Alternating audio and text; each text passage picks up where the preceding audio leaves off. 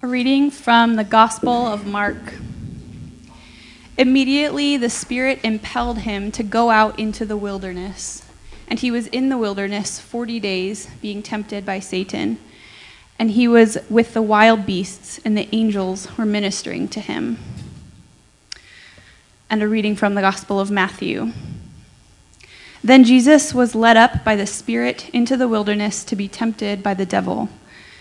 And after he had fasted 40 days and 40 nights, he then became hungry. And the tempter came to him and said, "If you are the Son of God, command that these stones become bread." But he answered and said, "It is written, 'Man shall not live on bread alone, but on every word that proceeds out of the mouth of God.'" Then the devil took him into the holy city and had him stand on the pinnacle of the temple and said to him, "If you are the Son of God, throw yourself down. For it is written, 'He will command his angels concerning you, and on their hands they will bear you up, so that you will not strike your foot against a stone.' Jesus said to him, 'On the other hand, it is written, you shall not put the Lord your God to the test.' Again the devil took him to a very high mountain and showed him all the kingdoms of the world and their glory. And he said to him, 'All these things I will give you if you fall down and worship me.' Then Jesus said to him, 'Go, Satan, for it is written, you shall worship the Lord your God and serve him only.' Then the devil left him, and behold, angels came and began to minister to him." This is the word of the Lord.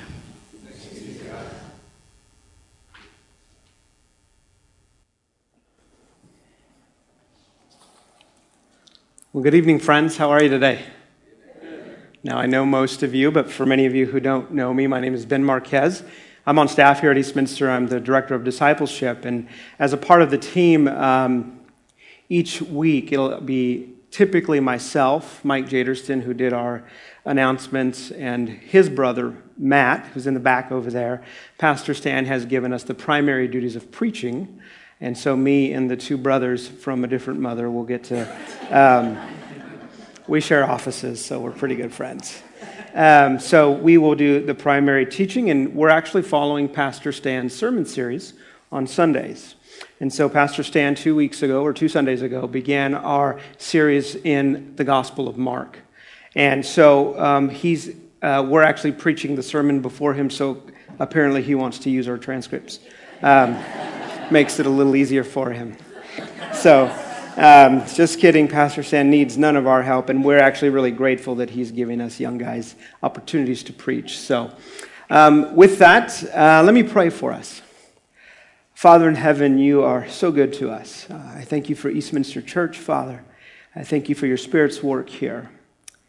And now, Father, I pray that by the power of your Spirit, you would be in this place and give us understanding. Father, we are dead without your word. And so make it come alive to us. Father, may we appreciate it.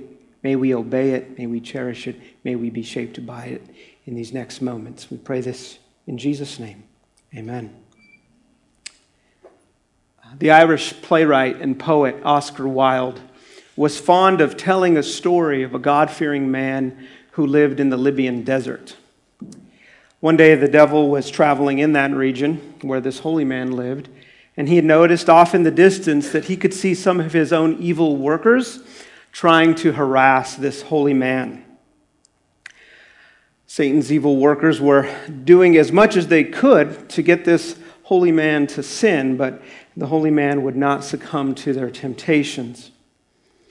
And so the devil grows a little impatient with his workers, and in an attempt to show his workers how it's done, he calls them and says, "Come here." He says, "Your problem is that you are being too crude." He says, "Watch this." And so Satan goes up next to the holy man and whispers in his ear, "Your brother has just been named the Bishop of Alexandria." All of a sudden, this God-fearing man had a change of countenance. As the presence of jealousy flooded his face, he was filled with contempt, and it caused him to exclaim, "I cannot believe they would choose him over me." The devil looked to his followers and said, "Now this is the sort of thing that I would recommend." Now, I suspect that everyone in here has, at some point in time, even today, experienced temptation. And I'm guessing you've also numerous times experienced the shame and the guilt and the embarrassment of actually being overcome by it. In our passage today, we're going to look at Jesus' encounter with Satan in the wilderness, as was read for us. But before we get there, let me lay a little groundwork that we might be able to better appreciate and understand Jesus' temptation or his test in the wilderness. Jesus had a brother named James, and James also wrote a book. Jesus didn't write a book, but James did write a book in the New Testament called the Book of James. And here's what James writes to the church in the first chapter. He says, "Let no one say when he is tempted, I am being tempted by God. For God cannot be tempted by evil, and he himself does not tempt anyone. But each one is tempted when he is carried away by or enticed by his own evil desire. Then when desire has conceived, it gives birth to sin, and when sin is accomplished, it brings forth death." So James tells us that temptation that we've all experienced begins with desire. We all have desire. Sometimes we desire to be loved and cared for, and sometimes, if you're a 10-year-old boy who lives in my house, you desire to have money. He's a good kid. Much of what we desire is actually good and necessary, and it has a legitimate place of fulfillment in our lives. But James notes that temptation leads us to sin when our desires get the best of us. In our current Western secular culture, the mantra is, if it feels good, do it. Every desire that you have should and ought to be fulfilled. No seatbelts. It's not supposed to be tethered or grounded to anything. If it feels good, do it. Fulfill your desire. In certain Eastern religions like Buddhism, desire actually, they believe, lies at the root of all suffering. And so the goal is to actually extinguish your desire, because it's desire that brings you problems. But for the Christian, for those of us who follow Jesus, desire is a part of how God created human beings. And this means that our desires, though they are good and have a proper role in our lives, they must be tethered to God's word. If not, we will be tempted, we will sin, and ultimately we will die. And we know that's where we're headed because something went really, really wrong. And so I would suggest that temptation leads us down the path of sin and death the moment our desires move us to attain, acquire, or partake of something outside of the purpose that God intended it for, or in direct defiance to what God's word has actually commanded us to abstain from.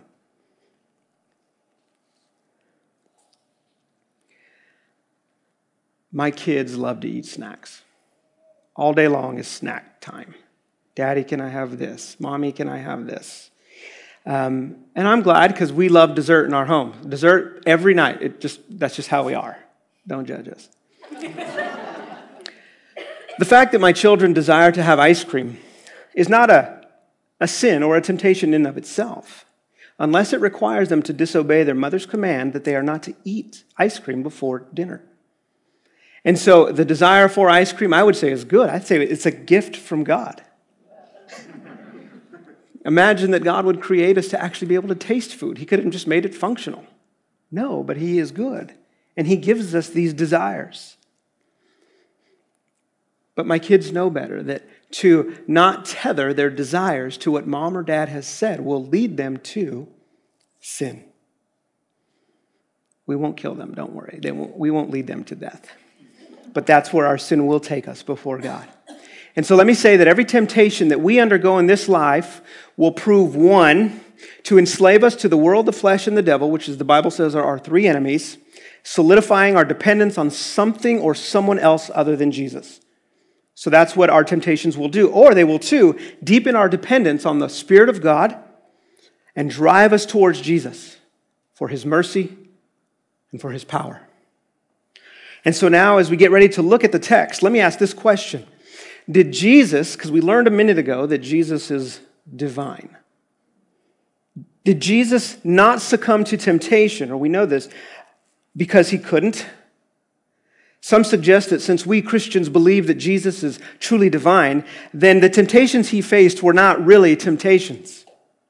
Let me read to you a portion of the creed that the church adopted in the 5th century at the Council of Chalcedon. Here's what they say about this mystery we call the Incarnation.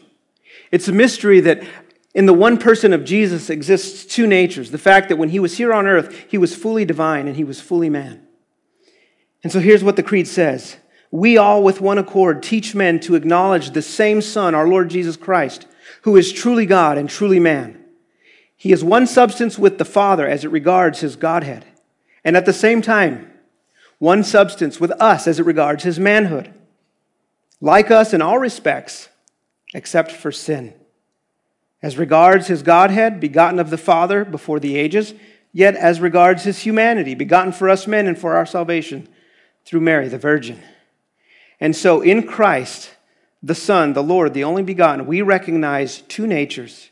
And these two natures that exist in the one person of Jesus are without confusion, without mixture, without division, and without separation. In other words, this is a mystery that if you try to solve, you end up reducing to Jesus that something he is not. And so, in other words, what I'm trying to tell you, friends, is that Jesus' divinity did not swallow up his humanity. His temptations were real.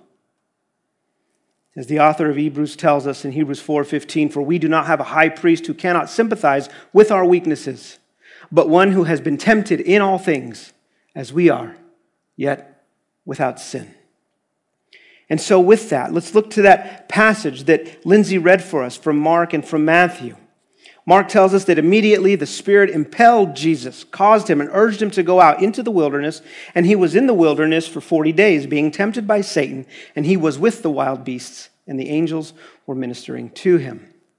Now, the Matthew passage was read for us. This record of this point in time in Jesus' life is recorded for us, Matthew, Mark, and in Luke chapter 4 as well. And so I'm going to be working primarily from Matthew's gospel because he gives us a fuller account of this encounter that Jesus has. Let me just note two things. First, Jesus is in the wilderness, which if you were an Israelite or you were a Jew at the time, you would have went back to that time of the 40 years where God's people, Israel, were wandering. Okay? Mark also says something that is interesting. He says wild beasts. Anytime I read a text of Scripture, and maybe anytime you read a text of Scripture, you ask, why is that there? There's another place that tells us this area or this land that Jesus was in was named Jeshimon. It means a place of devastation. This is where the Spirit leads Jesus to be tempted. And so Jesus is alone. He is in the wilderness. He is with beasts. And then all three authors also note something else, and this will help us to understand what's going on. Mark notes that Jesus was there for 40 days being tempted by the devil. And so does Matthew and Luke. And so there's something peculiar about this number 40 as it relates to Scripture. If you remember in Noah's flood, it started to rain. How many days and nights did it rain?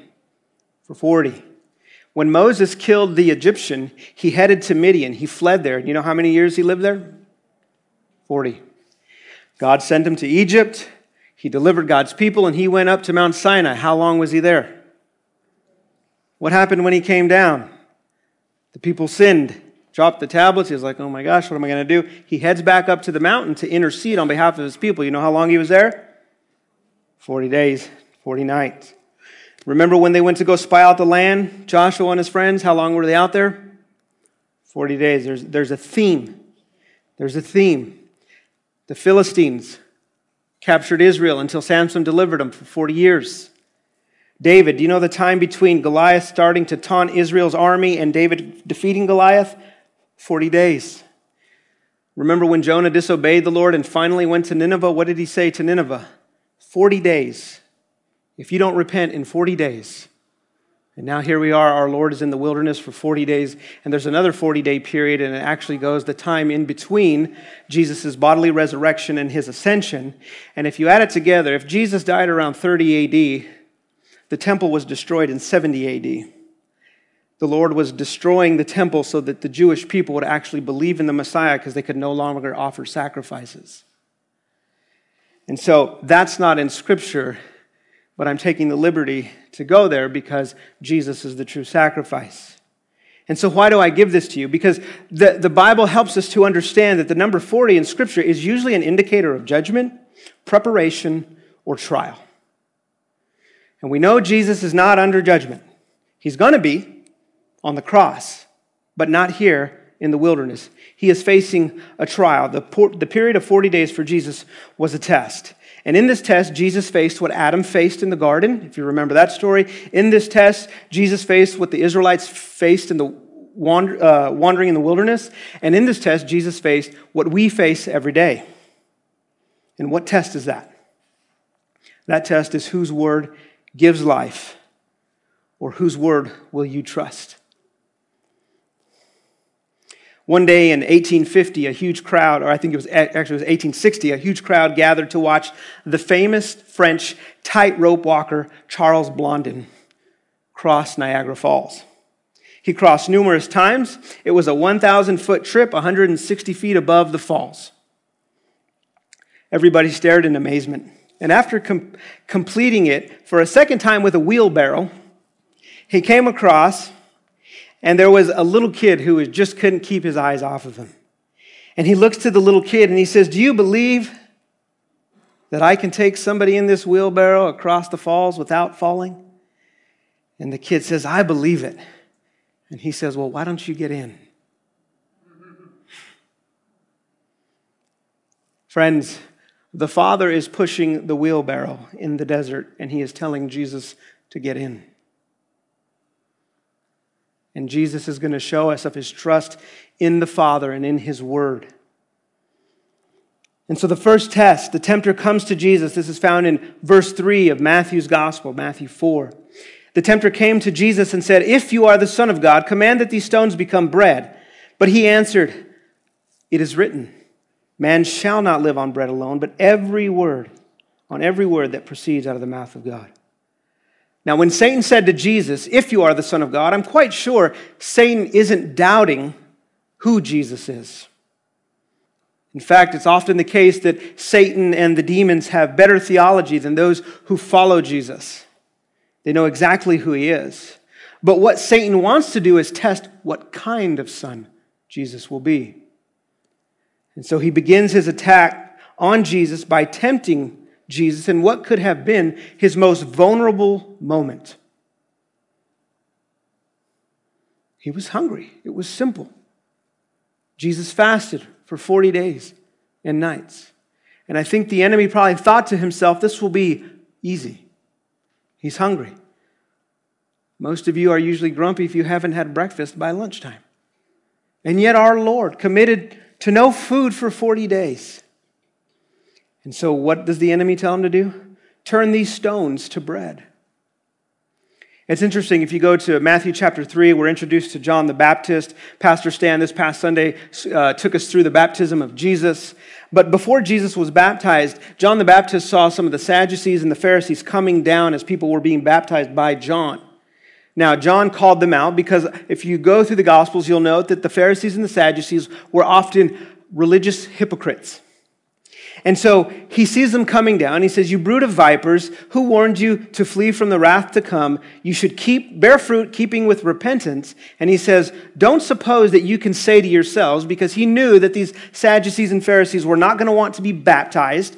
And so he said to them, "Don't think that you can say to yourselves, well, we're the children of Abraham, or we have Abraham as our father." And then John says to them, "I say to you that from these stones God can raise children of Abraham."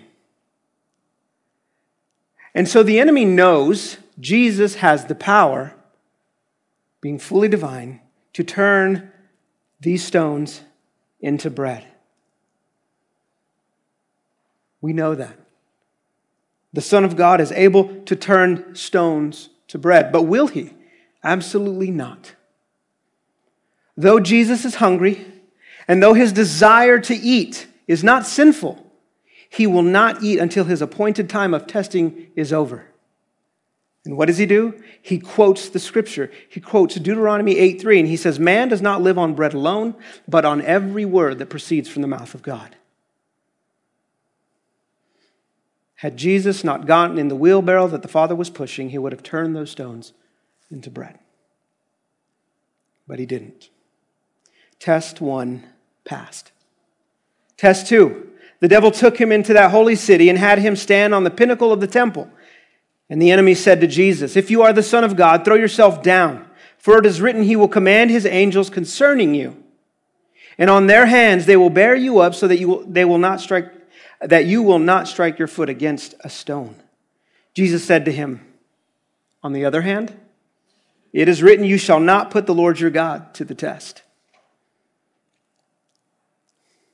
This test basically is, do you trust God with your life? If so, prove it. Now, there's a slight progression in the nature of the temptations that the enemy is bringing to Jesus. In the first, the enemy tried to capitalize on Jesus' desire. He was hungry, his physical needs. And in the second temptation, the enemy is now on to Jesus' game. He knows the scripture, and so he tries to use the scripture to undermine Jesus. Satan is actually quoting a direct quote from Psalm 91. This psalm describes God's ongoing protection of his people from the surrounding dangers. And this included the ministry of the angels. Jesus isn't having it. And Jesus would affirm and believes that the Father is sovereignly protecting his people and his anointed one. But Jesus reminds us that God's subjects, that is you and I, that is his created order, they have no right. We have no right to put God to the test. God is not pleased when we manufacture situations to try to get him to act. God does not work that way. He will not be mocked. When we do this, and when the enemy did this, it simply revealed the sinful heart of man and the evil intentions of the enemy. And it assumes that God owes us something. He does not. Jesus passes the second test. In verse 8 it says, "Again the devil took him to a very high mountain and showed him all the kingdoms of the world and their glory. And he said to him, 'All these things I will give you if you fall down and worship me.' Then Jesus said, 'Go, Satan, for it is written, you shall worship the Lord your God and serve him only.'" The progression of Satan's temptations comes to its climax. All of his previous attempts to get Jesus to sin have gone bankrupt. In fact, I think here, just in my own little mind, the enemy is just exasperated. He has an opponent who won't lose. And so he just says to Jesus what he's been trying to say the whole time. Just worship me, Jesus. Just worship me. That's what he wanted from the very beginning. But he's a soothsayer. He's a politician. He tells you what you want to hear when you want to hear it, so that he can get what he wants and then dispose of you. That's how the enemy operates. He hates Jesus. In verse 11 it says, "The devil left him, and behold, angels came and began to minister to him." How ironic that God would actually fulfill in this moment what Satan had earlier tried to test Jesus with. This is how God works. Not according to the wisdom of man or of the evil one, but according to his own purpose. And so, friends, as we have seen Jesus undergo this test, let me ask you this question. Why did Jesus have to undergo this test? What was the purpose? A story came not too long after the great 1988 earthquake that just about decimated the city of Spitak, Armenia. The death toll of this earthquake was upwards of 50,000, with approximately 130,000 left injured. Shortly after the quake, a father arose from his home and ran to the school that his son attended. Upon arriving, he noticed that the building was basically in rubble. With tears in his eyes, he ran to the right corner of the building because he often walked his son to school, and this is where his classroom was. He began digging and pulling out rubble. Other parents came and watched in confusion, despair, and hopelessness. He was told and encouraged by some parents just to stop, just accept what happened. Our children are gone. The fire chief even told him, look, there's explosions and fires going off in all sorts of places. Stop. Just stop. You're putting yourself in danger. And the father wouldn't listen. He dug for 8 hours. 8 hours turned into 16 hours. 16 hours turned into 32 hours. And at the 38th hour, he pulled a big piece of brick and rubble off, and he heard something. And in desperation, he simply yelled his son's name. Armad!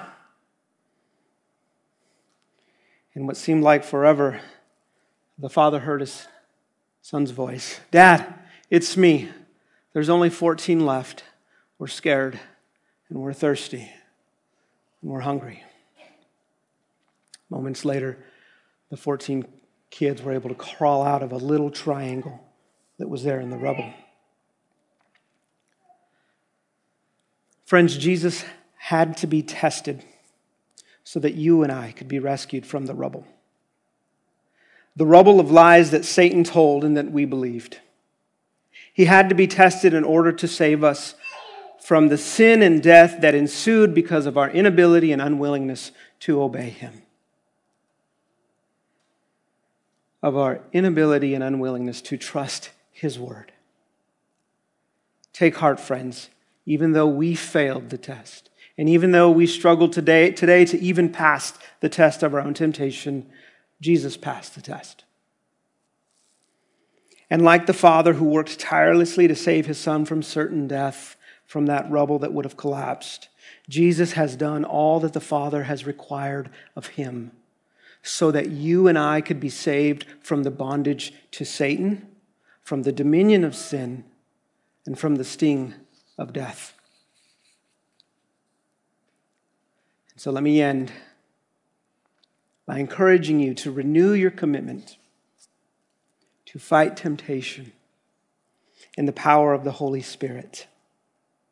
Though Jesus has defeated Satan in this life, the enemy is still working to deceive you and me. He hates Jesus, and he hates that you and I love Jesus and seek to follow him. But one thing he knows about us is that sometimes we still love our sin.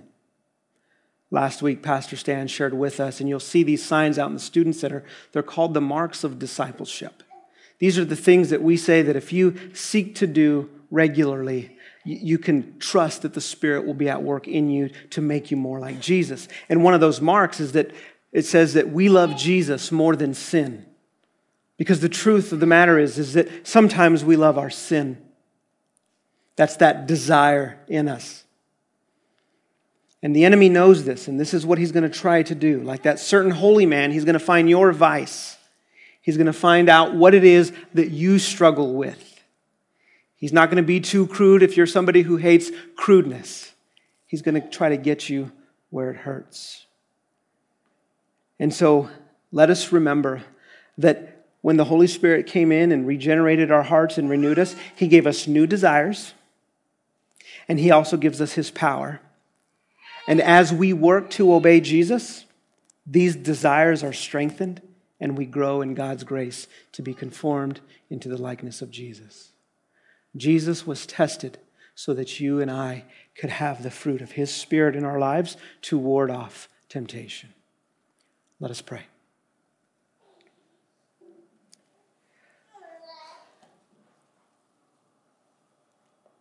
Lord Jesus, we want to say thank you for your strength. We want to say thank you for committing yourself to the will of the Father and to undergo this test. We thank you, Father, that you were holding the wheelbarrow that our Lord was in, And that, Holy Spirit, you were leading Jesus. And this is what we desire, Lord, to show our allegiance to you. We pray that you would help us in our times of temptation, for many of us have even failed today, Lord. Renew our hope in our fight. We thank you, Holy Spirit, that you are pleased to live in us, even when we do that which is not pleasing. Renew our hearts, that we would give ourselves over to holy living, that we would do what is right according to you. And Father, protect us. We know that you will and have protected us. Give us strength for the task of making disciples of all nations, Lord. Help us to do it in your power, not ours. Thank you again, Jesus. We pray this in your mighty name. Amen.